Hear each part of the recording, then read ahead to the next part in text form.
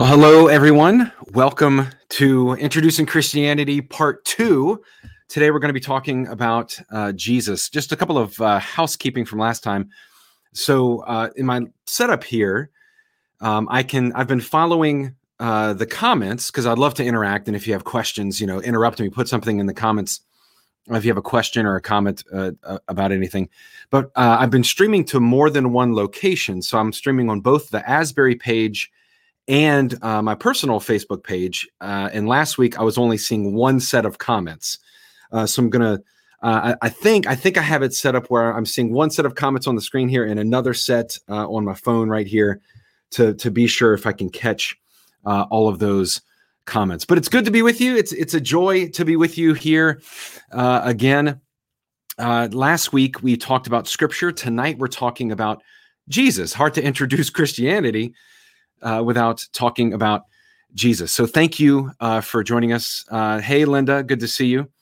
And Anita has tuned in, and Susan is here, Donna and Lisa. Good to see all of you. Let's start with a word of prayer. Gracious and most loving God, we give you thanks for calling us here tonight to talk about Jesus and the way that God in the flesh transformed and continues to transform the world. So pour out your Holy Spirit on us wherever we may be gathering here this evening. In Jesus' name we pray. Amen. So I hope you're watching on your phone or your computer, or maybe you're on your smart TV. I don't know what kind of setup you have, but I'm glad that you're joining us. Maybe you're eating dinner.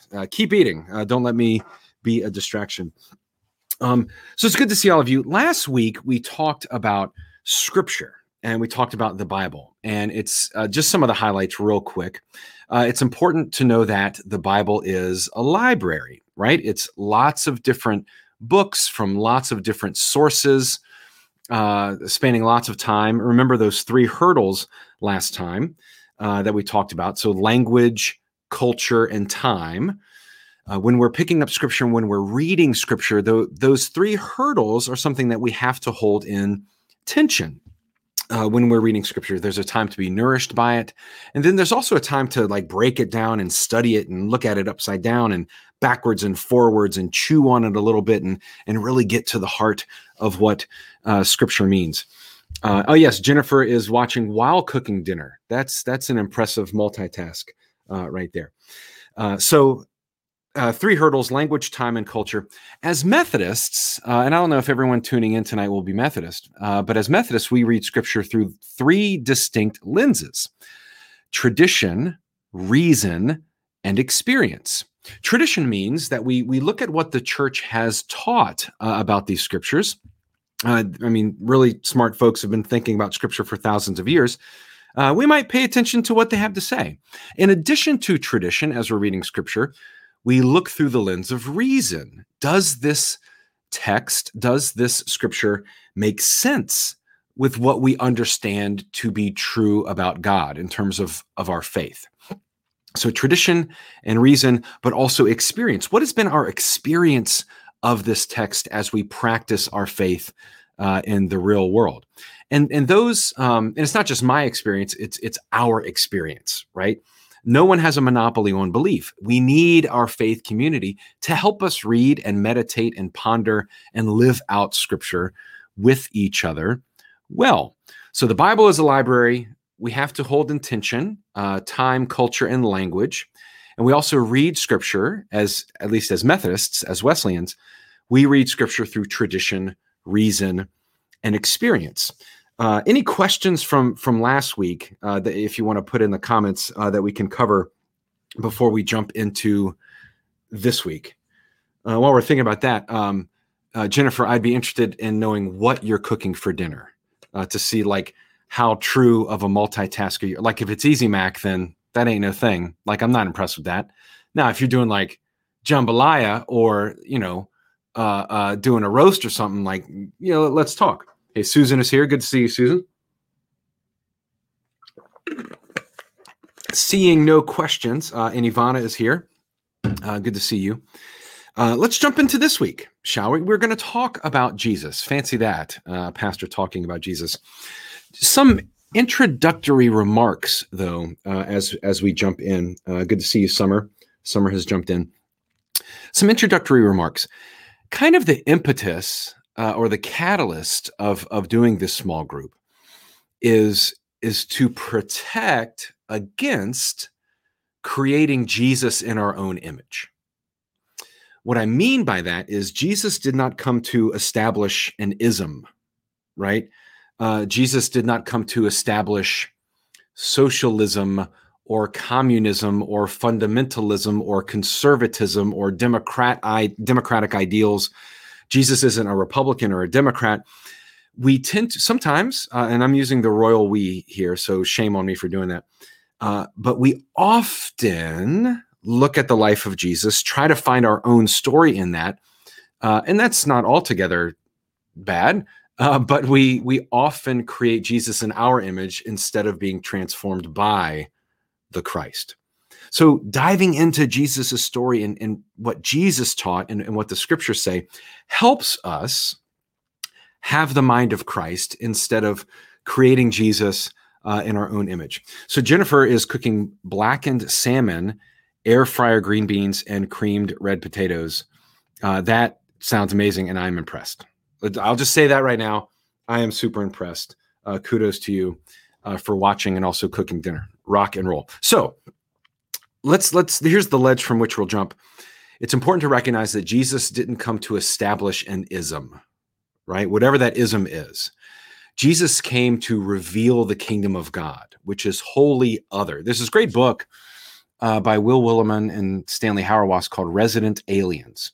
And as Christians, we are called to be resident aliens, a part of the community, but also other, and revealing what it means to live in this kingdom that God established in the person of Jesus. So let's be careful in not making Jesus in our image, but looking to have the same mind of Christ. Or as I said on Sunday, may it be so that Christ is living within us. It is no longer I who live, but Christ who lives within me, from Galatians chapter 2, verse 20. So that's our first assumption.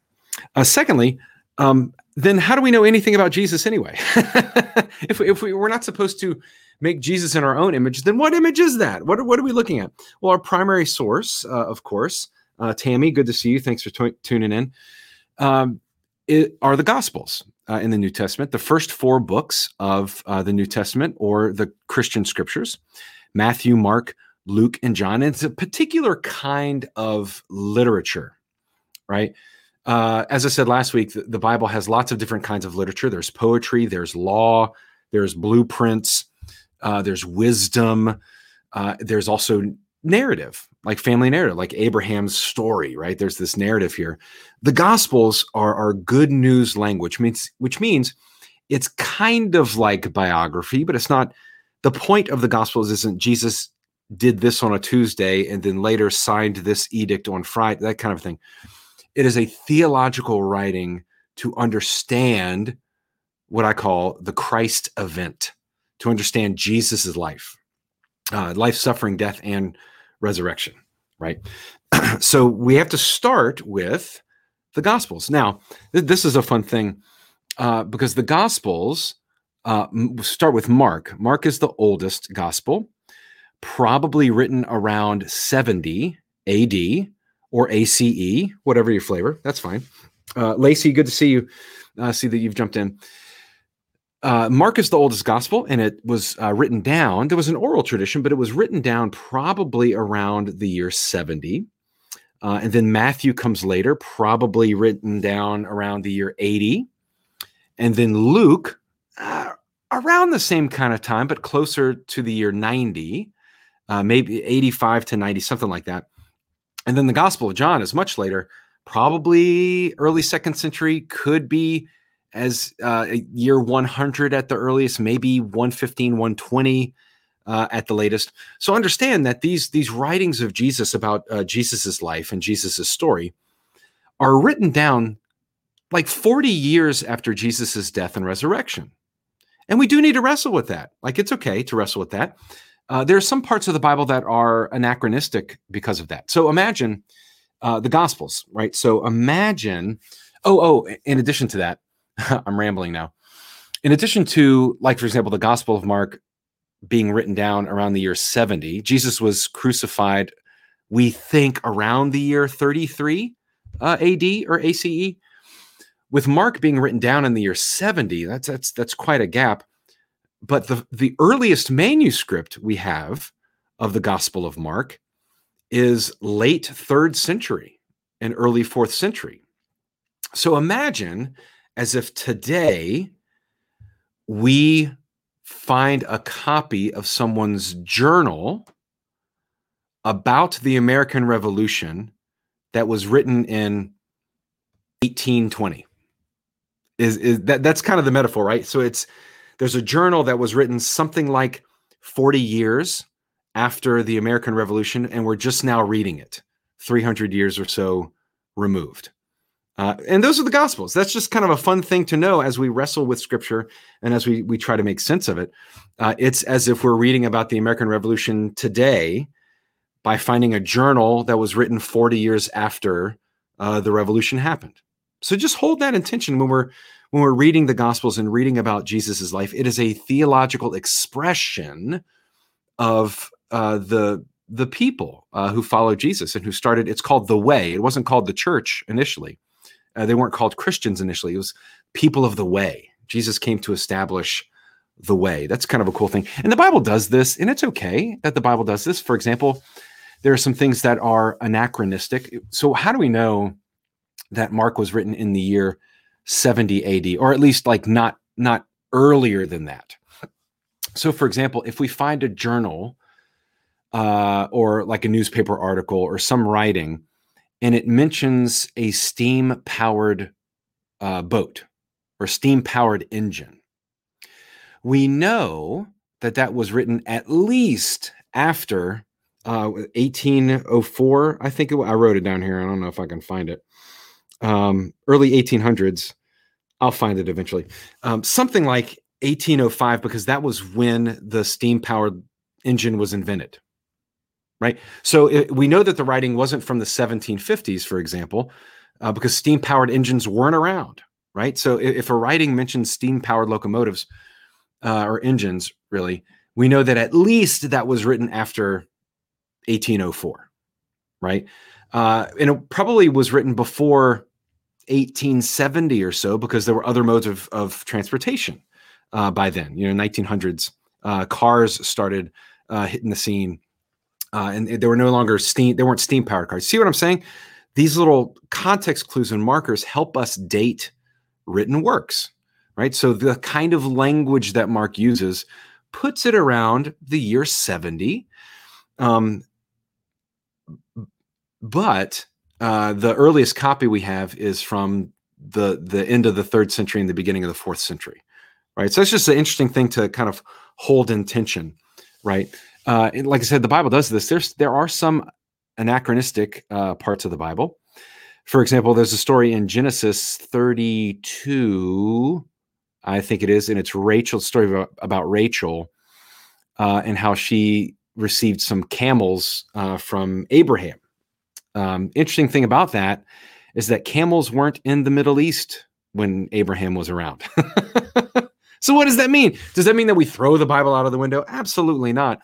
It means that later, when these stories were written down, hundreds of years after Abraham was around, camels were a sign of great wealth and great importance. And that's what they were trying to say, is that Abraham is a really important and frankly, a wealthy figure in the history of Israel as a patriarch. They weren't aware that camels weren't there when Abraham was.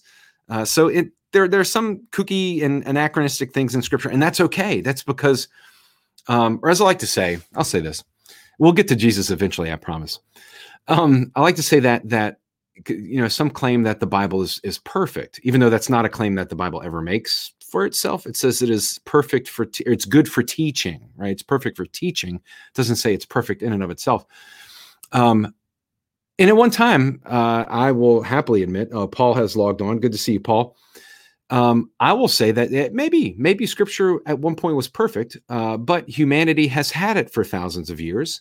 And if the Bible is to be believed, there isn't anything we haven't screwed up, including copying scripture by hand.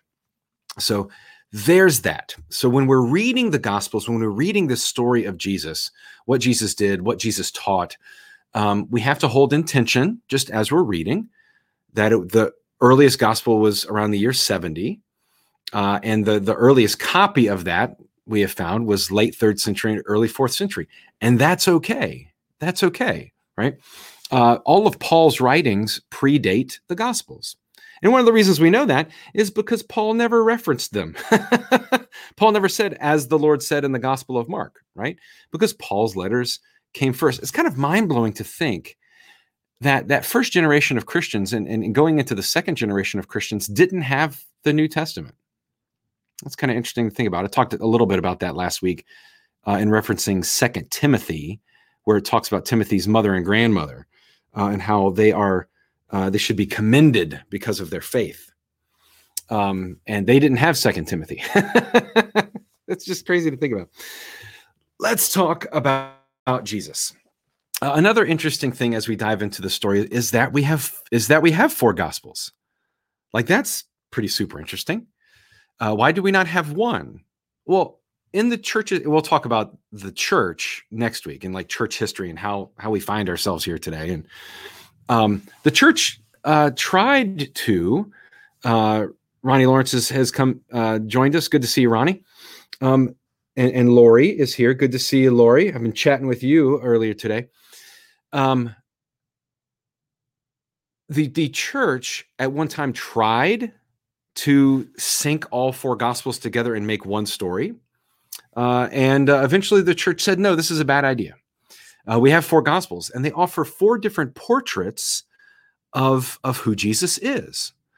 And putting them together, reading them independently in their own voice, we get a fuller picture of who Jesus is. For example, Mark. Start with Mark.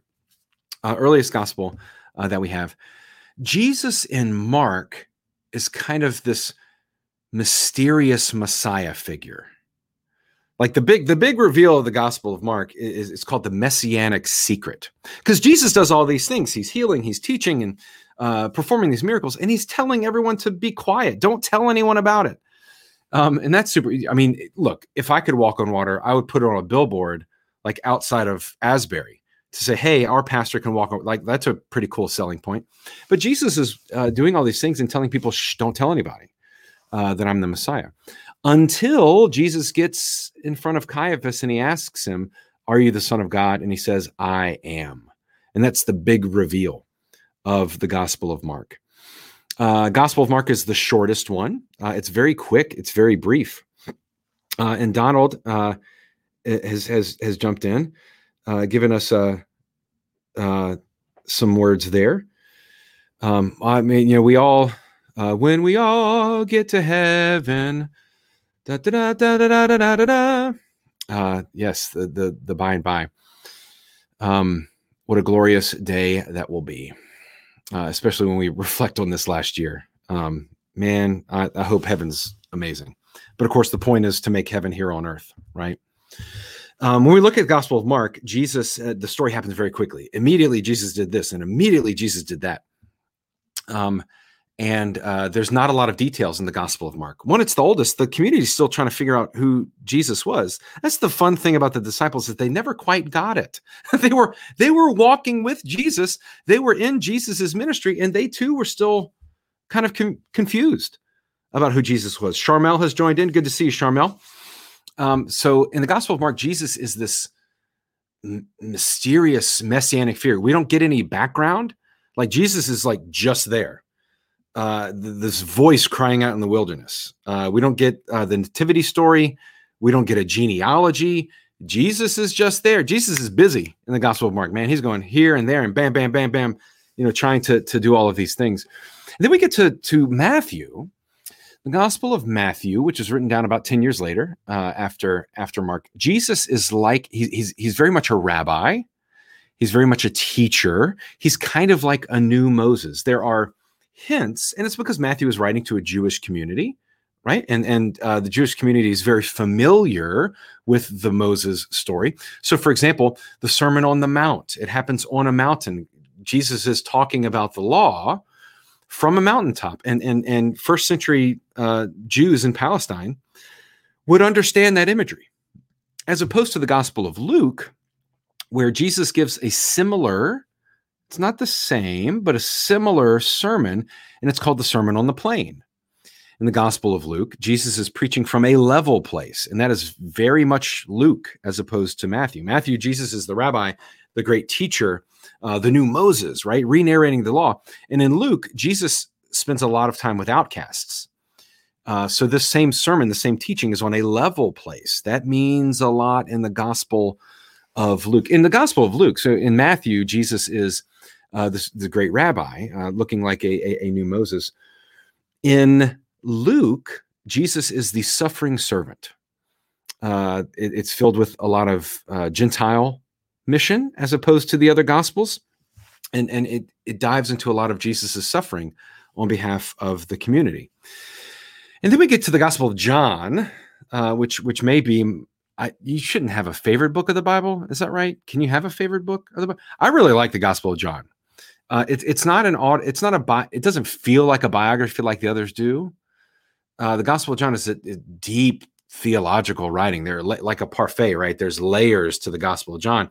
In the Gospel of John, Jesus is almost like a mystic, like a mystic teacher, not such a rabbi, but this deep truth. I am the bread of life. I am the good shepherd, living water, right? And it's just a fantastic, beautiful, deep writing of who Jesus is.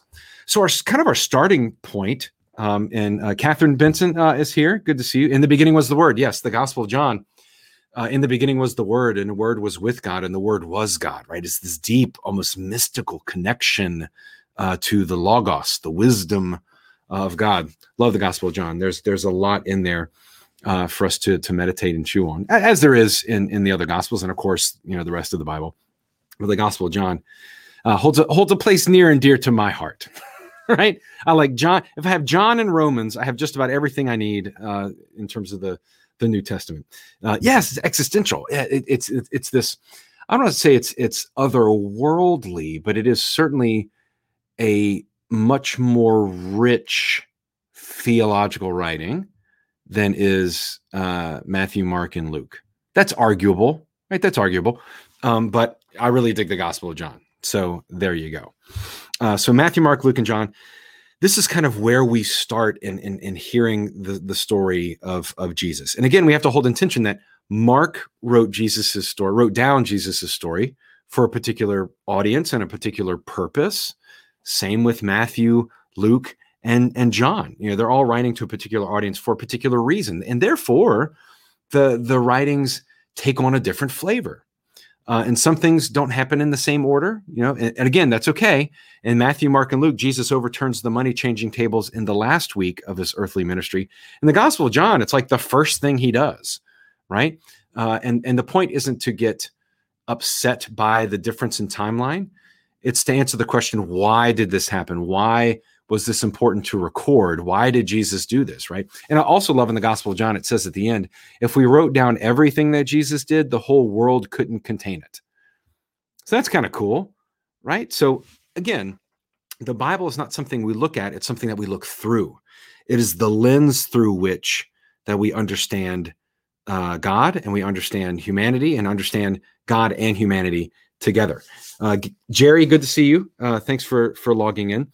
And again, as I'm going, if you have questions or comments, just put them in the chat window there, and I'll do my best to answer them. So with Jesus, let's start talking about Jesus's teaching, right? That's a good place to start when we talk about. Bonnie Dominic is here. Good to see you, Miss Bonnie. Talking about Jesus's teaching. If you want to get familiar with the kinds of things that we don't have enough time to talk about all of Jesus's teachings. Like I said, the Gospel of John said the whole world couldn't contain it. So we certainly can't cover it in only an hour. If you want a good kind of snapshot of the things that Jesus taught, it's good to look at the Gospel of Matthew, chapters 5-7, right? The Sermon on the Mount, right? And there's a lot of things in there. And really, if we dive into Jesus's teachings, some of those they're hard. They're hard. They're difficult. Jesus says, you've heard it said not to murder anyone, but I say unto you, if you're holding anger in your heart against your brother, you are liable. Oh, yikes, right? Blessed are the poor. Well, in Matthew, it's blessed are the poor in spirit, for theirs is the kingdom of heaven. Jesus doesn't say, blessed are those who work hard and can rest during retirement. No, it says, blessed are the poor. Are we in our churches living that beatitude, right? Jesus said in this Sermon on the Mount, you've heard it said, do not swear falsely, but I say to you, don't swear at all. And that's not using curse words. What Jesus means by that, we take an oath on, when you make a swear, when you take an oath, you put something up on collateral, right? Here's my car, and if I don't keep my end of the bargain, you can have my car, right? What Jesus is saying there, don't swear at all, which means as a Christian, you don't have to put up anything in collateral because you're not going to break your promise. That's what Jesus is saying. Like that's a tough. Have we ever broken a promise before?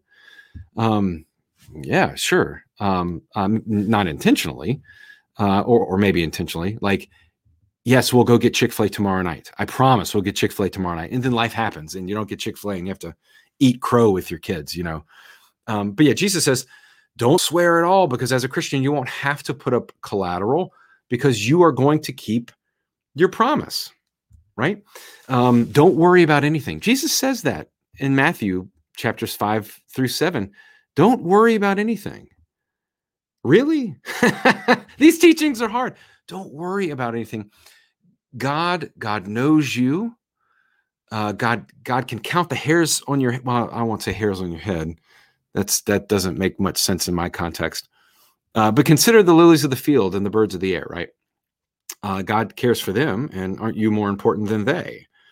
Right? Don't worry about anything, but seek the kingdom of God first. I love this one. Jesus says this in that same Sermon on the Mount. Don't pray like the hypocrites do. They stand on street corners and they do it so everybody can see them. But go in secret, go in your closet, close the door and pray there. God will hear you. God will hear you. That's beautiful. And it's tough. It's especially for we preachers, because we like to talk a lot, and also in front of people. Jesus also said, love your enemies, right? That goes in the category of the things that I wish Jesus hadn't said, because that's a really difficult teaching, to love your enemies. And we could do a whole series on just that and what that means. That doesn't mean like turn the other cheek, love your enemies. It doesn't mean that we are a walking mat, but it does mean that our anger against the other doesn't consume us, nor does it mean that we find our identity in what we are not, right? And that's what, and let me get on my soapbox a little bit. That's kind of what the whole game of politics is about, is making you hate the other person, at least as of late, right? Don't vote for me because of the things I believe in. Vote against the other person because you don't believe them, right? And that's a tough way to live. And Jesus also said, when you have a party, don't invite your friends, but invite the people who will never repay you. Invite the lame and the poor.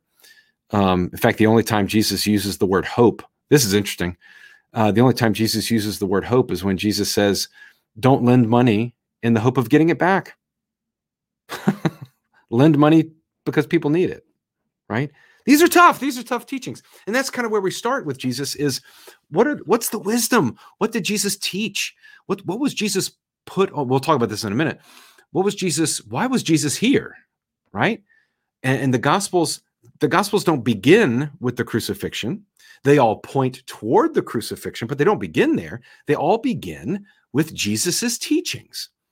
Why? Because that in large part is why God put on flesh, is to show us how to live, how to live with one another. Jesus also taught, rarely did Jesus host like we're doing right now. Rarely did Jesus ever host a Bible study on Isaiah, right? Yes, he taught in the synagogues, and we're going to talk about that this Sunday. And I hope you all join us. So Jesus didn't say, hey, we're going to spend 4 weeks in Lamentations this week. So come at 7:00 and do the, he did teach in the synagogues, but most of the time outside of this kind of beatitude sermon flavor of teaching, Jesus taught through parables, stories, right? A sower went to sow some seeds. A man had 2 sons. A man he was on the road to Jericho, and he was beaten up and left for dead. Laura is here. Good to see you, Laura. Thanks for joining us. Jesus taught in parables. And I love that because sometimes we have this thing in the church where there's this very sharp contrast and line between like culture and the church, right? You can only listen to Christian music. You can only go to Christian bowling alleys. You can only go to Christian ice cream shops. That's kind of silly because culture is simply what we make of the world. God gives us the raw ingredients, and culture is what we cook up.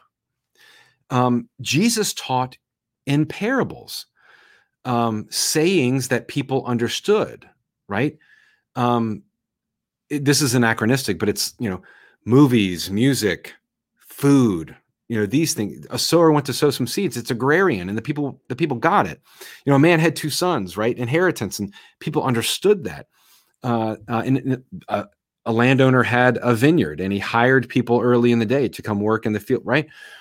Jesus used kind of these cultural images to offer a lot of teachings about God. Which is one of the reasons why I love like diving into movies and music and art. And it's like Disney's WALL-E. Disney's WALL-E is one of the best movies about who Jesus is. I love it, Same thing with Cool Hand Luke. If you haven't seen Cool Hand Luke, go watch Cool Hand Luke. There's no more Christological movie, in my opinion, than Cool Hand Luke, right? Music, like Dave Matthews has this great song called Bartender, where he's asking for the wine that God gave Jesus that set him free after 3 days in the ground. One year I did a sermon series on, it was called a Eucharist, not a hookahist, but a Eucharist, which is a Eucharist service using only music by The Who. And that was a lot of fun. And the opening song was I'm Free. I'm free. Down, now, now, now, down. Oh, I have it on my shelf. Hold on. This is cool. All right. So, boom. Here was kind of the, when you get to the gym, this was kind of the logo. Jesus Who. It was The Who, the band. Jesus Who. We retold Jesus's life using music by The Who. That song I'm Free, which is from The Who's Tommy. Here's the middle. So you know the song, right? I'm free. Down, now, now, now, down, down, down. I'm free. Down, now, now, down, down, down, now. Anyway, the verse of that song, I love it. It says, I've told you what it takes to reach the highest high. You'd laugh and say nothing's that simple. But you've been told many times before, Messiah has pointed to the door, and no one had the guts to leave the temple. That's the verse of the song. My gosh. It's like when we're talking about Jesus' baptism, I'm free, I'm ready, and I'm waiting for you to follow me. Follow me. Like that was literally our sermon last week, right?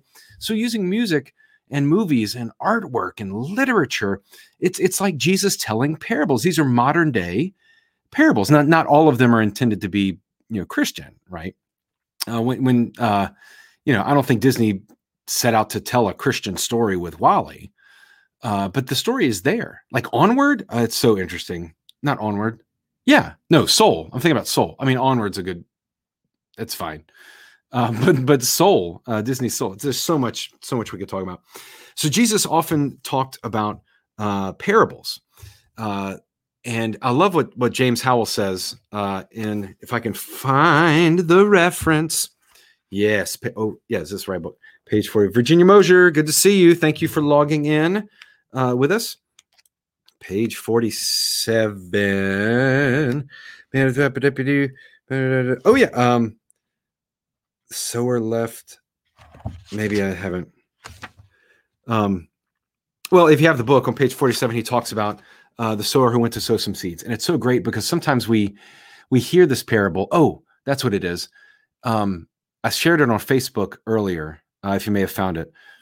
Parables offer wisdom to those who spend time with them but it's confusing to the wise because they read shallowly. That's a terrible paraphrase. Go look on Facebook. I'll put it on Facebook. I can't find the actual quote right now. The parables offer this wisdom. Hey, Sabrina, good to see you. Thanks for logging in. And yes, Soul is amazing. We love it. In fact, Disney has these new on Disney Plus. They're called Popcorn, Pixar Popcorn or something. And there's a really cool Soul. It's like a minute and a half. It's great. And it's just a piece of jazz music and images from the movie. It's so great. Look it up.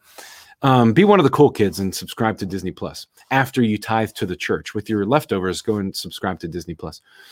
The sower went to sow some seeds. Sometimes we read that parable and say, I'm supposed to be good soil. Like that's the point of the parable is to be good soil. But let's stop to consider who the sower is in the story. Here's this farmer who's flinging seeds in the thorny ground, in the shallow places, in the hard soil and the good soil. Really, the parable might not be about us being good soil as much as it is the extravagant grace of God. No farmer in their right mind would sow seeds among the thorns. But yet, here's the sower flinging seeds, even if it rarely grows there. Like that's God's grace. Like God is he's flinging these seeds of grace, even in places that we don't think it will grow. God's grace is extravagant. And that's what the parable is pointing us to. I love the parables because if we read them slowly, it offers us great wisdom. But if we just read and say, go be good soil, go do good things, and like Jesus will smile and be happy with you, we're missing a lot of what's in the parable there, right? So we start with Jesus's teachings, like the Sermon on the Mount. That's a good snapshot of the kinds of things that Jesus taught. The parables, yes, it's still dirty work.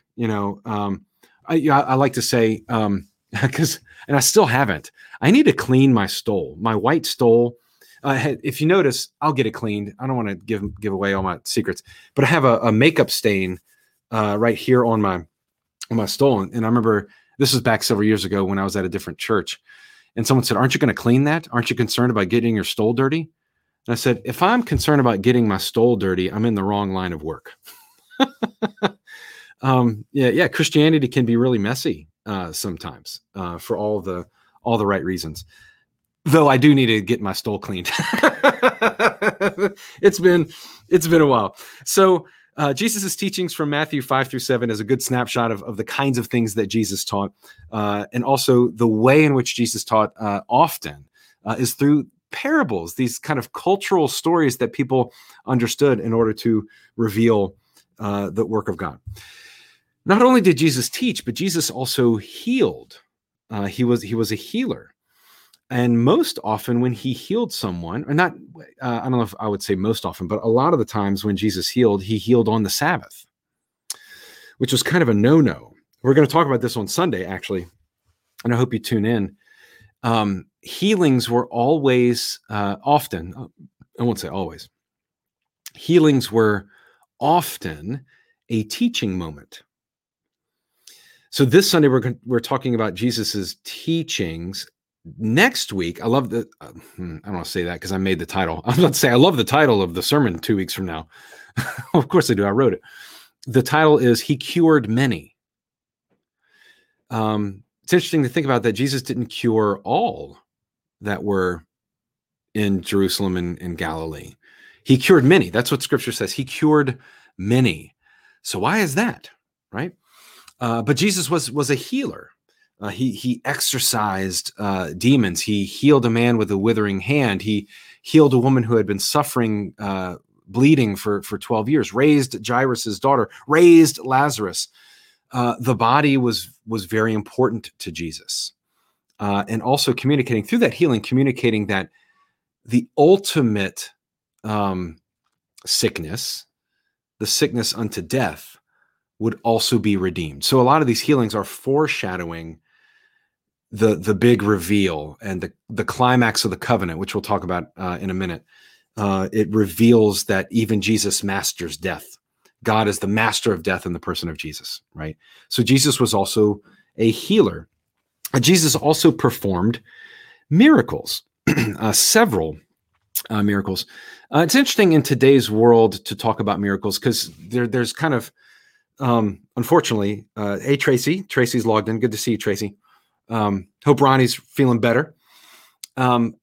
We often get these two tent poles in terms of miracles when we're talking about them. You have the folks who say, believe that all of the miracles happened exactly as they were. And if you don't believe all the miracles happened exactly as they were, you're not Christian and you're not a person of faith. Then we kind of have this other tent pole that talks about, miracles were just the scripture writers trying to figure out these magnificent things that Jesus were doing. And they're all metaphors and this kind of thing. And of course, like with all things, be careful of a false dichotomy, right? Somewhere in the middle, we find an understanding of miracles, right? So one, miracles can't just be an explanation for the unexplained, right? We don't know how this happened, therefore it's a miracle. That's dangerous to think of miracles that way, because one day we might know how to explain how that thing happened. And so is it now void of God? Is it void of miracles? Another thing, we shouldn't be too quick to dismiss miracles. So let's use some logic. Everything, we tend to assume that we live in a world of cause to effect, right? Something happens and that causes something else to happen, cause and effect, right? I drop a water bottle and it falls to the ground, right? If we rewind that clock, cause and effect, so we go from an effect back to the cause, which is an effect from another cause. If we rewind that clock back, at some point, there was an uncaused effect, right?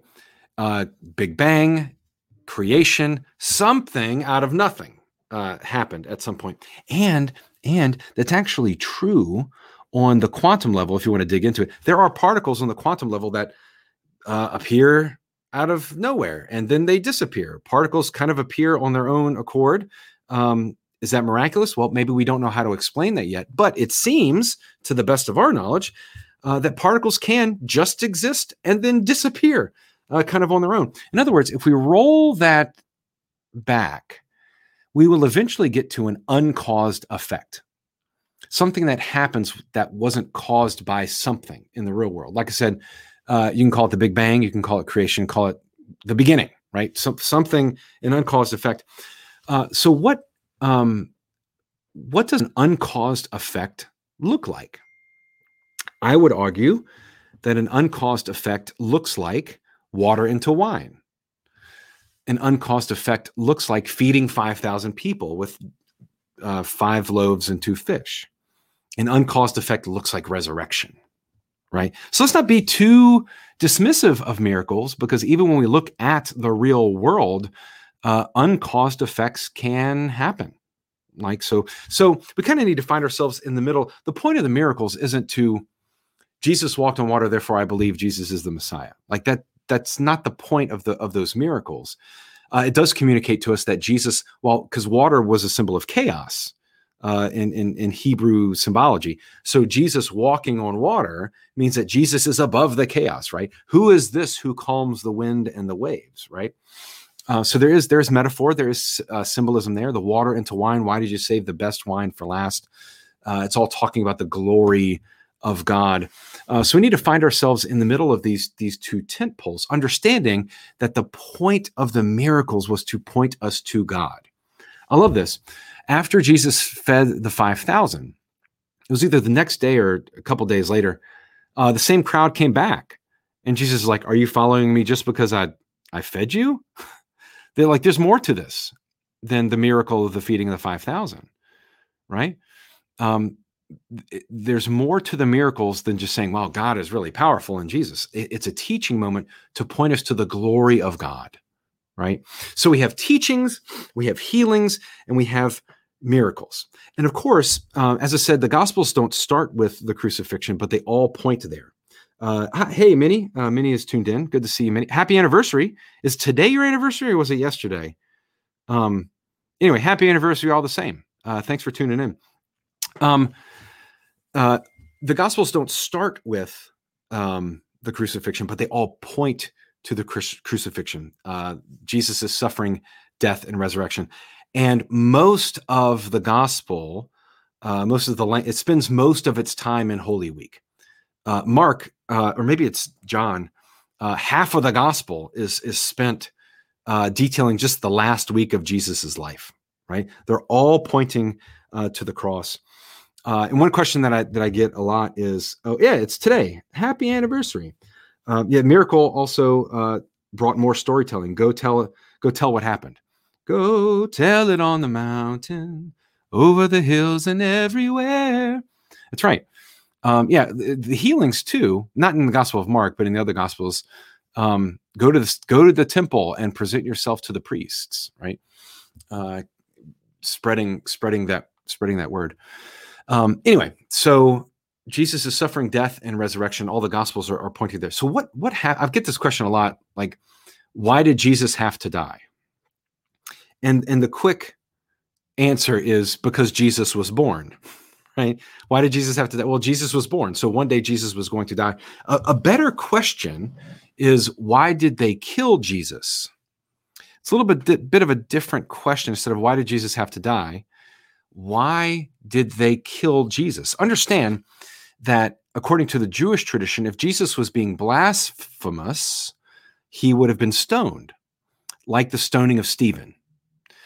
But Jesus was not stoned. Jesus was crucified, which meant that Jesus died as a political rebel from Rome. That crucifixion was reserved for rebels against Rome. Why did they kill Jesus? Is because Jesus, at least in Matthew, Mark, and Luke, overturned the money changing tables during Holy Week when the city was a powder keg. He did not bow down to Rome. Also didn't overthrow Rome, right? Let's not forget that. He did not lead an insurrection. Why did they kill Jesus? In the Gospel of John, it's really interesting. The Roman authorities. The reason Jesus was crucified in the Gospel of John is because Jesus raised Lazarus from the dead. And if you could raise people from the dead, maybe you shouldn't be here, right? Or like, I think The Godfather is one of my favorite movies. It's probably my second favorite movie, because I lump Godfather 1 and 2 together. So Godfather 1 and 2, yeah, it's like my second favorite movie. Top 3, number 1 is Lord of the Rings, Fellowship of the Ring. Fantastic movie. Love it. Godfather 1 and 2. And then, like, my guilty, I really love Braveheart. I love Braveheart. I know, like, it's a love or hate thing. Like, it's not historically accurate at all. But I'm a sucker for Scottish accents and, like, fighting with swords. So there you go. I love, and bagpipes, sucker for bagpipes. So I love Braveheart. Jesus was a political opponent, and that's what Rome did to political opponents. In the Gospel of John, he raises Lazarus from the dead, and that's the reason the Pharisees gathered and said, we need to get rid of this man. Here's a quote, page 54 of Dr. Howell's book. Let me see if I can find it. Oh yeah, he says, the Roman authorities under the brutal Pontius Pilate. Oh, that's a whole nother lesson. Because when we read the Gospels, it almost seems like the Gospels are getting, they're leaving Pontius Pilate off the hook. But that's not what happens, actually. Pontius Pilate is using Jesus as a puppet in front of the crowd. We don't have time to get into that, but it's not like Pontius Pilate was innocent. I don't really want to kill him. I don't want to do that. He's using Jesus as a political pawn. He's waiting for the crowd to say, we have no king but Caesar. That's when Pilate eventually says, okay, you can crucify him. He's using him as political bait. And it worked. He got the crowd to blaspheme en masse during their holiest time of the year. We have no king but Caesar. Thank you. That's what I needed to hear. I'm going to now get a promotion from Caesar. Thank you. My job here is done. Now you can crucify him. The Roman authorities under the brutal Pontius Pilate were more than skittish about the potential for armed revolution. Jesus' every action, his choice of who he befriended, his failure to bow to the powers that be, his boldness and offensive act of driving out the money changers from the temple led to a contrived trial and execution, an untimely and gruesome end for a 30-year-old teacher. There you go. He was a threat. Hey, Candy, good to see you. Thank you for logging in. Thanks for hanging out with us here. We're going to talk a lot more about this in Lent. We're actually, so this is our study during Lent. It's called Savior by my buddy, Magray de Vega. He's there on the back. He was the co-author of this book that he and I and Ingrid and April wrote together. And Magray was kind of the lead author of this book. So I know him well, and I'm excited about his next book. It's called Savior. This is going to be our Lenten study. And in this book, it talks about 6 different ways of understanding the cross. And I'll give you just the title of contents. The table of contents. Chapter 1, substitution theory. Chapter 2, ransom theory. Chapter 3 is moral example. Chapter 4 is reconciliation. Chapter 5 is cleansing. And chapter 6 is Christ as the victor. And we're gonna talk about that during Lent. That's going to be our series. I'm excited about that. All of that to say, the cross is where Jesus's story is heading. And Jesus knows that. As I mentioned last week, the story about Jesus's teachings begin when it says after John was arrested. And you know what happens? You don't pay bail, as it happened with John, your head ends up on a platter when you're arrested by the Roman authority, right? The story is always pointing to the cross, but that's also not where the story ends, right? The story ends with the empty tomb and the resurrection. And the resurrection is the sign and the symbol that God's word can be trusted. Jesus redeems even death itself. So there's a great book. I don't recommend that you read it because it's really, really long. And it's translated from German. Jürgen Moltmann is a fantastic theologian. And he wrote this, if I can find it. See, I put the bookmark in here and I don't even underline what I meant to say. He's talking about Easter faith. Oh, what was it? I'll paraphrase it. I can't find it. Matt Rawl, why did you not underline it? Because that was a great line.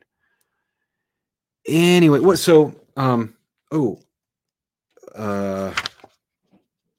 yeah. Okay, here it is. Is this it? Oh, yeah.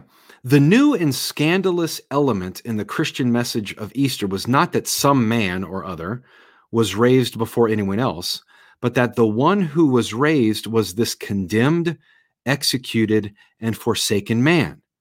This is the unexpected element of the resurrection, which created this new righteousness of faith.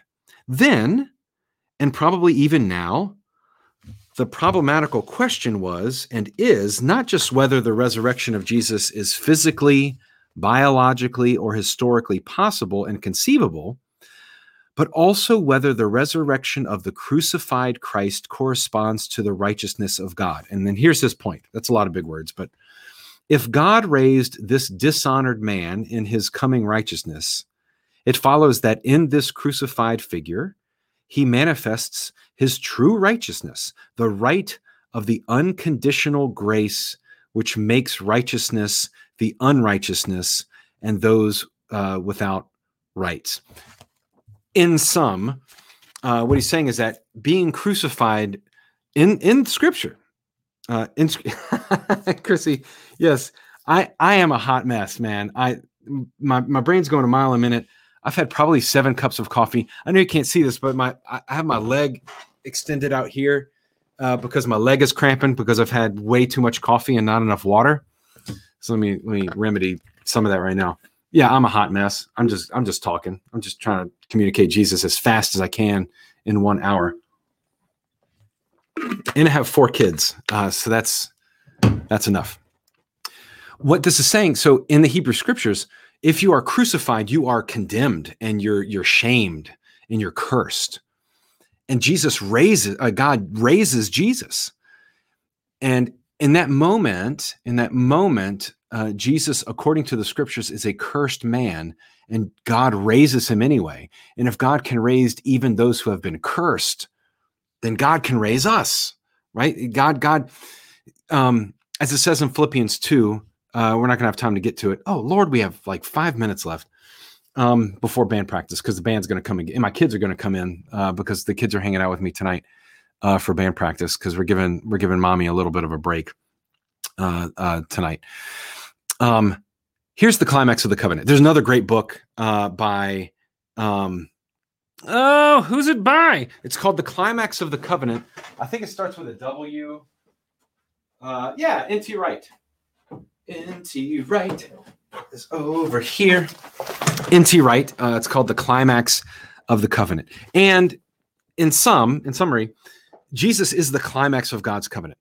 In Deuteronomy, at the end of Deuteronomy, not the end, but it's like Deuteronomy, it's either 6 or 26. I'll look it up. I'm Methodist. I have to look it up.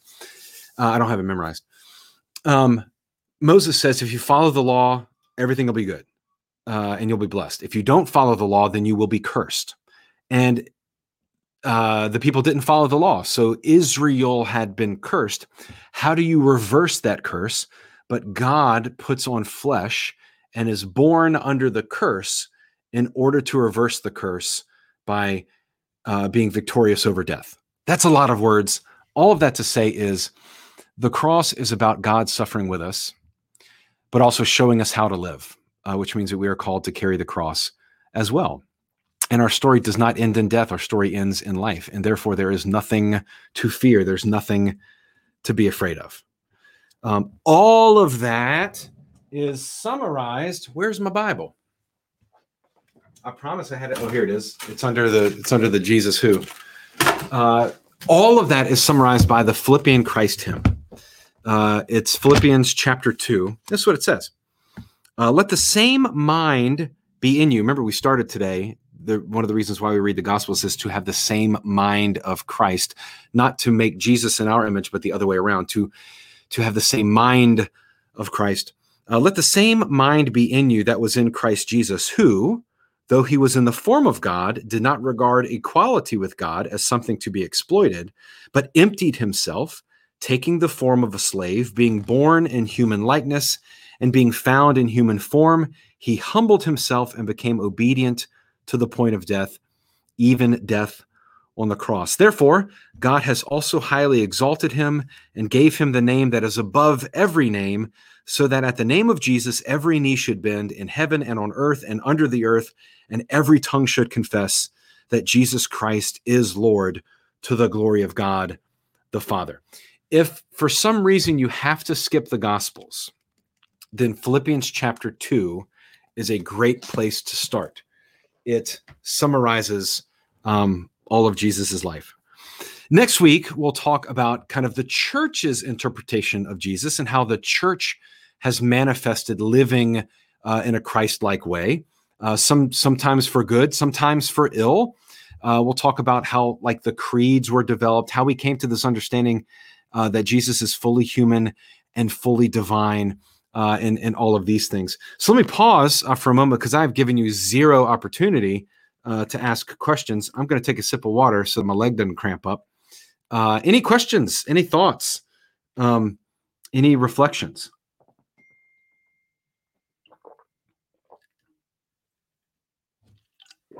And that binging, if you're hearing it, that tone that you're hearing is from my daughter's iPod Touch that I've confiscated so that she actually participates in youth group tonight instead of looking at her phone.